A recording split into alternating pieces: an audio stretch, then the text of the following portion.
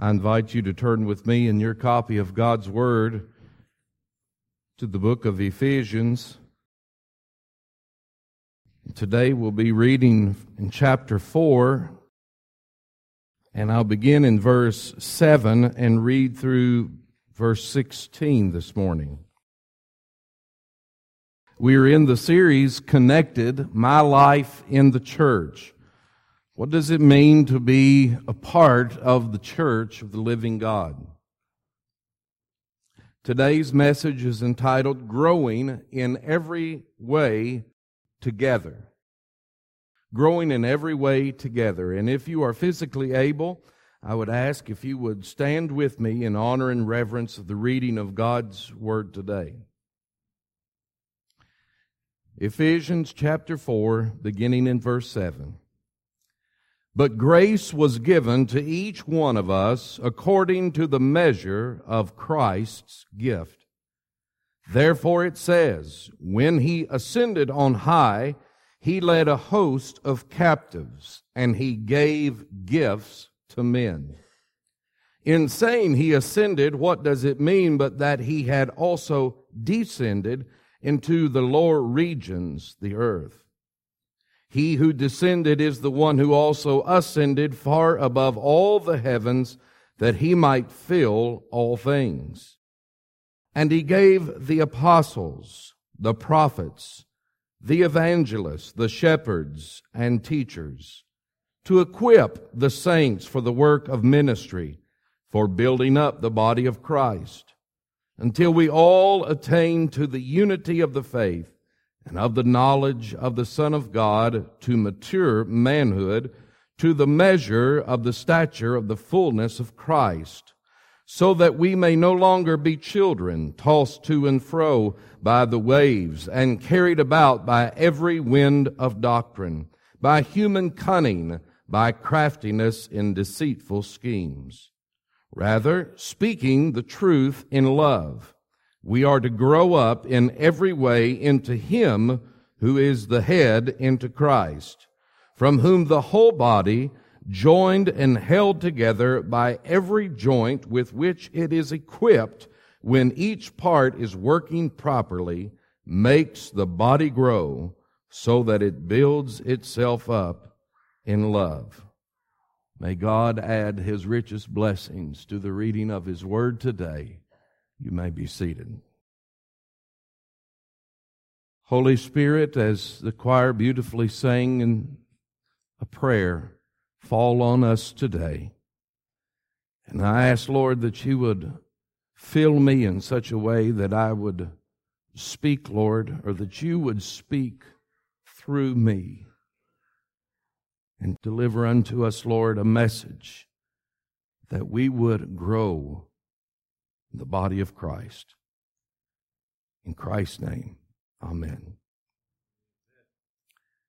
The mighty one that conquered death, hell, and the grave, overcoming sin and Satan, and ascended into heaven, is also a generous giver of gifts.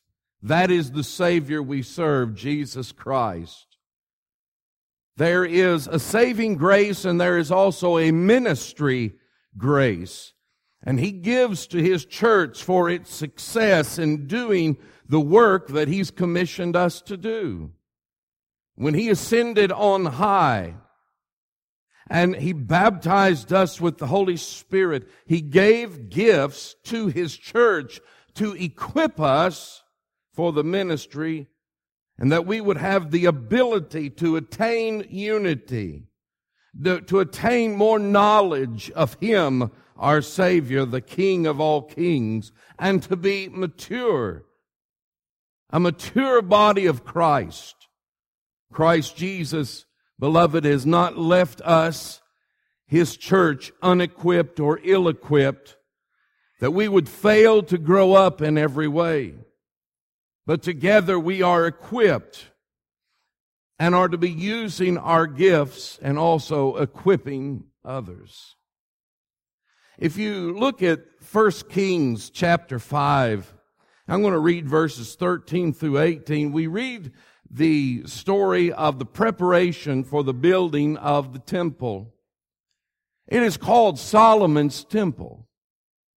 I believe that Solomon's temple is the greatest temple that's ever been on the face of this earth.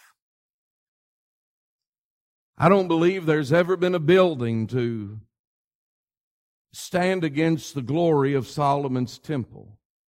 Not only in its beauty, but in the glory that filled the temple, God's presence.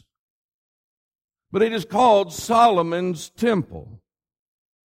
We call it that because he was prepared and commissioned to build the temple where God said His presence would always be with His people. He oversaw it. He directed it. He put the tools and the necessary resources in the hands of the workers, moving it towards completion. However, even though we call it Solomon's Temple, to complete such a task took many, many people with different skill sets, strengths. I just read this to just give you a glimpse. You can read about Solomon building not only his house, but the temple in 1 Kings 5, chapter 5 through chapter 8. But I read just a few verses in verse 13. King Solomon drafted forced labor out of all Israel, and the draft numbered 30,000 men. And he sent them to Lebanon, 10,000 a month in shifts. They would be a month in Lebanon and 2 months at home. Adoniram was in charge of the draft. Solomon also had 70,000 burden bearers, 80,000 stone cutters in the hill country. And besides Solomon's 3,300 chief officers who were over the work, who had charged the people who carried on the work. At the king's command, they quarried out great costly stones in order to lay the foundations of the house with dressed stones. So Solomon's builders and Hiram's builders and the men of Gibal did the cutting and prepared the timber and the stone to build the house. Yes, we call it Solomon's Temple. But many men, and no doubt women, played a very important part in the work of the temple. You know, I thought this is a picture of Christ building His church. And even here in Ephesians a couple of weeks ago, we saw where Paul, inspired by the Holy Spirit, refers to us as stones in the temple that Jesus Christ is building for His presence. You see, Christ gives unto us our needs to accomplish His redeeming task upon the earth. He strengthens us. He provides for us. He moves in our midst. He oversees. He directs His church. He's giving us the spiritual gifts needed. But it takes many people, saved believers from all around the world, doing their part with the tools or the gifts that Jesus Christ has given to us as believers. In Ephesians, he uses the word equip. He gave gifts to men. It says in verse 8, and then down in verse 12, it says to equip the saints. That word equip means to restore or to make complete. He gave gifts to equip, that we would be complete in the church. Every true child of God, listen to me, every true child of God has been given a spiritual gift or gifts. Not just talents. Sure, we all have strengths, talents, and those are to be given and used for the Lord as well. Resources at many different levels. But I speak not only of those things, but spiritual gifts that come from the Holy Spirit. Why are these gifts important? And why did Jesus, through the Holy Spirit, give gifts for the church? Well, we are not left to assume or to wonder, because, again, Paul writes, one, for the work of ministry. He gives us gifts. He puts tools in our hands for the work of ministry. not only to the church and inside these walls, but around the world, around our state, in our city. He gives us gifts for the work of ministry. Also for building up the body of Christ, for growing, attaining unity of the faith. Beloved, in all church life, there are times where problems arise.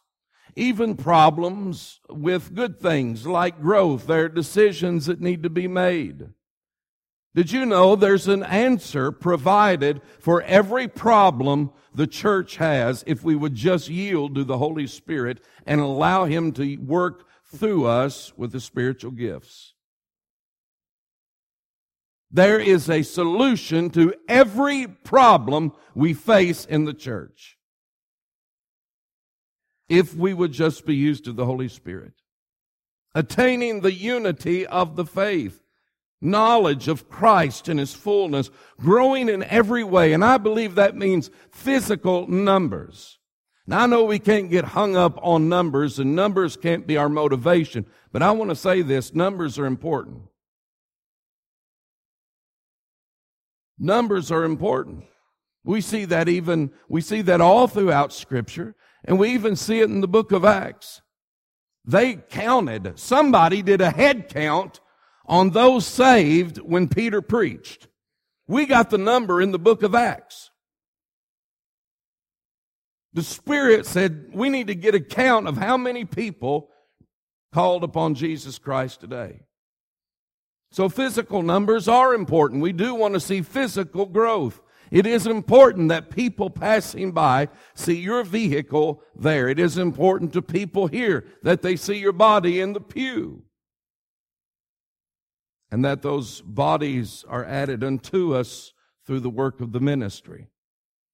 But also growth mentally and emotionally, growing up, and also spiritually into a mature and complete church. These are reasons why God gives gifts, spiritual gifts, to His church, to equip us, to build us up, to attain the unity of the faith, to grow in our knowledge of Jesus Christ together, to do the work He's commissioned us to do.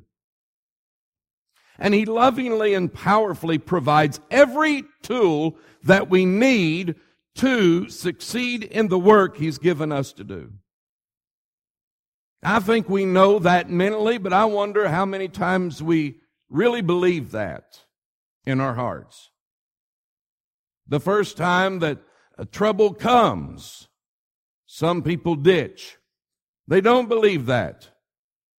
But every problem, every heartache, every trial, God, through Jesus Christ, through the presence of the Holy Spirit, provides us with every tool necessary for success. And especially in the work that He's given us to do. He does not leave us unequipped or ill-equipped in any way. And why? Because He does not want us to be, nor should we be, spiritual children forever. But we need to be growing in our faith. Are you at the same place you were last year spiritually?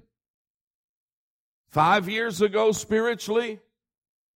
10 years ago spiritually? Were you sleeping through sermons 10 years ago? Are you still sleeping through sermons?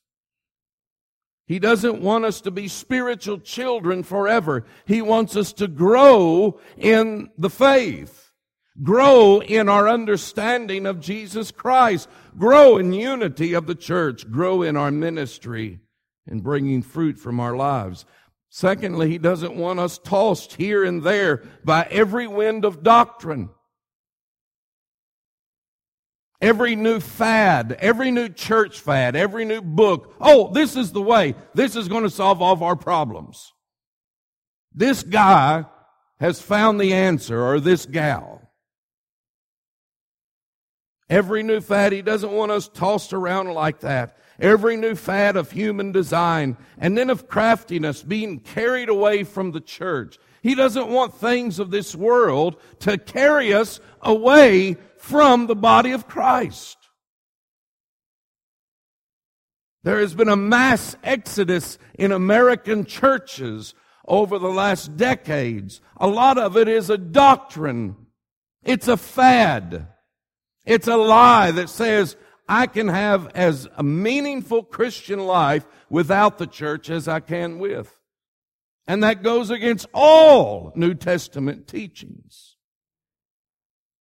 It's a fad, it's a lie, and it's drawn people away from the church. God doesn't want that. So He equips us and gives us gifts. He doesn't want us deceived by the schemes of Satan and the worldly system. But also He wants us to speak truth in love, that we might grow in every way into the head of the body, Jesus Christ, and grow in every way together. He wants us to grow in our biblical understanding of worship. I don't know if most of us really grasp the true fullness of worship, of what worship is. And I say that because I have failed in it at times. Too many people still think worship is for them. Worship is for God. It's not for me. It is for God. We need to understand in our biblical understanding of fellowship. And that means when I say fellowship, when we say fellowship, I mean more than gathering in the fellowship hall. But I mean fellowshipping with our brothers and sisters in Christ. Not only inside these walls, but outside these walls. Sending cards, making calls, getting a cup of coffee. Whatever it might be. But also in our biblical service, growing in how we are serving the community and the world and each other. Also in our discipleship and biblical education. We are to grow in every way, and we're to do it together. Because God's gifted you differently than me, and me differently than you. And we all need each other working together, God working through us in our gifts for the strength of the church. And every person, every member of the body must function, playing their part. Or what happens? It harms the body. The body suffers. The local church suffers, and it stunts its growth. And it keeps local bodies or the church from maturing into manhood. And so we see that every member of the church must, if it's going to grow, allow God to use His gifts through their lives. You must surrender your life to the Lord. God, use me. God, use my life as a channel of blessing. It also means that we must be equipped. We must allow ourselves to be equipped, to come to church, to do Bible study together and at home, to do other things that the church provides to grow in our being equipped for the work of the ministry. Not thinking, I do my thing and I know what I do and I've got it figured out. That will stunt the growth of a body. I've been doing it this way 30 years. I know what I'm doing. You have ceased to allow yourself to be greater equipped when you have that attitude. But also to equip others for the growth of the church. I want to ask you, beloved, who have you helped equip this week for the ministry? Is there someone you're discipling? Are you allowing yourself to be equipped more and more? And this is a continuing cycle in the church. Being used by God in our gifts. Being equipped and equipping others. And the cycle is to go on and on for the growth of the church. Beloved, this is connected church life. This is what it's supposed to look like when we're a member of the church. But also, it's evidence that we've been saved. This, what I'm talking about, what Paul wrote about, what God has delivered to us through the Holy Spirit, is evidence that we've been saved. You might say, yeah, but I walked down the aisle when I was 9. Fine, but there's no fruit from it. But the preacher led me in a sinner's prayer when I was 12. Great, but there's no evidence of it. This is evidence that we're saved. This is biblical church life. We're being used by God through the gifts He's given us. We're being equipped at all times, and we are equipping others for the well-being of the church. Now, some don't work in and through the church, and I wrote down some reasons. And we could probably go through some more, but I wrote down 3 why some people don't serve in the church. They merely go to a church service. Here's 3 reasons I want you to think about and ask the Holy Spirit to speak to you today.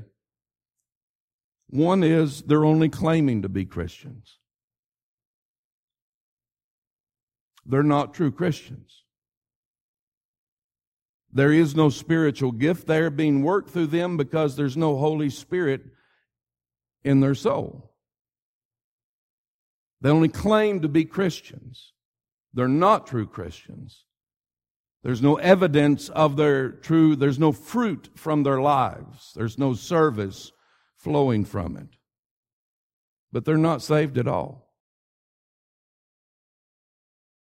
Secondly, this is a huge problem in the American church today. It started decades ago, and it has really laid a number on the American church, and we're seeing the effects of it now. And that's because there's too many consumer Christians.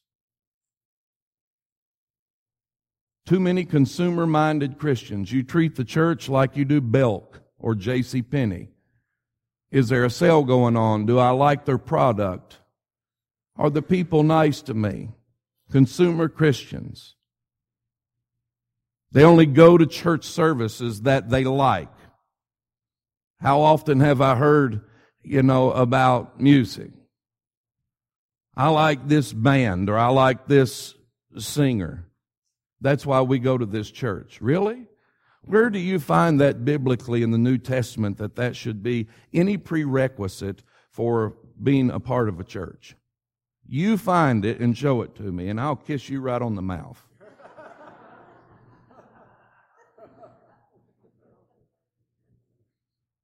Too much consumer Christianity. I could get away easier with some people from teaching a false doctrine. Because there's been times I've done it out of ignorance. And people say, that's a great sermon, but boy, you change the service in some way that they don't like, and I hear about it. That's consumer Christianity, beloved. That's consumer Christianity. You would rather swallow heretical teaching and preaching than have anything changed to the service. That's consumer Christianity. That's why some people never get used by God in the work and ministry of the church. They only go to church. They're not being the church. Thirdly, why some people are never used in the church in their spiritual gifts is because they're childlike Christians. Now, that means they're immature in their faith. They're concerned only about their needs and wants. When a baby has a full diaper, it's crying, right? We change the diaper. When it needs milk, we give the baby milk. That's why some people aren't used by God in spiritual gifts, because they're childlike Christians. Now I want to say something. For some people, that's okay. They're new Christians. But beloved, if you've been a Christian for many years, it's time to get off the bottle and change your own diaper. Yes, at some point we're all baby Christians, and that's okay, but we can't stay there. I heard two teachers speaking the other day at a ball game. And zero in with me, if you will. I was sitting there, and we were in another county, and I heard two teachers speaking that day, and they were frustrated. And we have several educators in here, and good ones, by the way. Some retired, and they were good ones. And these two teachers were frustrated about teachers that just put in their hours. They're not really committed to what's best for the children and to growing them in their education. And one of the teachers used this word, and it just really stuck. She said, it's unethical to just get a check, but not truly be concerned about the child's well-being and growth. She said it's unethical. And you know what? I'd agree with her. We would say the same thing about someone that we hire to fight fires that didn't care about fighting fires. It's unethical. But then I thought, why aren't people that upset or that passionate about the work we do here in the church? To say that God has redeemed someone through His sacrifice, His blood, and then poured His Spirit into their life, given them spiritual gifts, given them resources, and they don't serve. And they don't care. In this eternal, life-changing work of the church. I would call that unethical as well. For some who say, you know what, I did my time in the church. It's time for somebody else to step up. Let me tell you something, beloved, that's unethical. And it's not biblical. It goes against all that what true salvation and being a member of the body of Christ is taught and stands for. It's unethical. For us to just sit and say, let somebody else do it. Let somebody else give. D.L. Moody made this statement back in the 19th century. I am only one, but I am one. I cannot do everything, but I can do something. And that which I can do by the grace of God, I will do. I'm going to say that in short. So I'm going to ask all of us, will you just repeat these words after me? And I'll do it short. I am only one. I am only one. But I am one. I cannot do everything. But I can do something. And that which I can do, by the grace of God, I will do. Beloved, this is what it means to be a member of the church. It's what we were saved for. And we work together for the glory of God and the well-being of the body of Christ, the church. Together, we grow in every way together.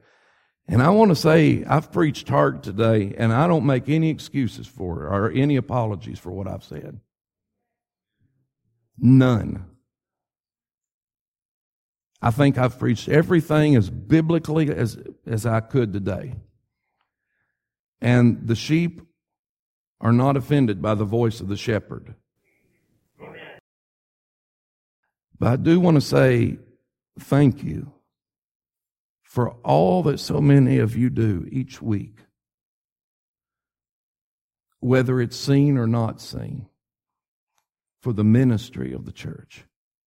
You are a blessing to watch, to see you grow and mature, and how many of you give of your time and your talents and your spiritual gifts and your prayers, your money, your encouragement, and your love for each other. I tell you, I preach hard here, but I love pastoring Westside Baptist Church. You all are a blessing. Now, I just want to say, keep going and keep doing. And may the strength of the Holy Spirit continue to give you power and direction for changing lives out there or leading them to the one that can change their lives, Jesus Christ. God bless you. Thank you. And to all of us, I would say, be equipped. Get equipped. And then equip others for the work of the Lord. And surrender your life to be used by God in your spiritual gift. But to all of us today, this is what it means to be a member of the church, connected to grow in every way together. Beloved, will you grow with us? Will you grow with us? Will you be a part of leading souls to Jesus Christ? Will you encourage the saints? Will you support? Will you love? Will you give? Whatever the Holy Spirit and however the Holy Spirit has spoken to you today, would you surrender your all? Maybe that means salvation for you, that you need to call upon Jesus Christ. Maybe that means to come to the altar and rededicate your life or where you are. Maybe that means it's time to quit going to church and to be the church. And maybe it means coming into the fellowship of this local church as a Christian. Maybe it means following through with baptism. I don't know what decision you have, but all of us have a decision here today to surrender our lives to God and be used by Him greatly in the body of Christ. And may we all grow into adult manhood together into the head of the body, our Lord and Savior, Jesus Christ.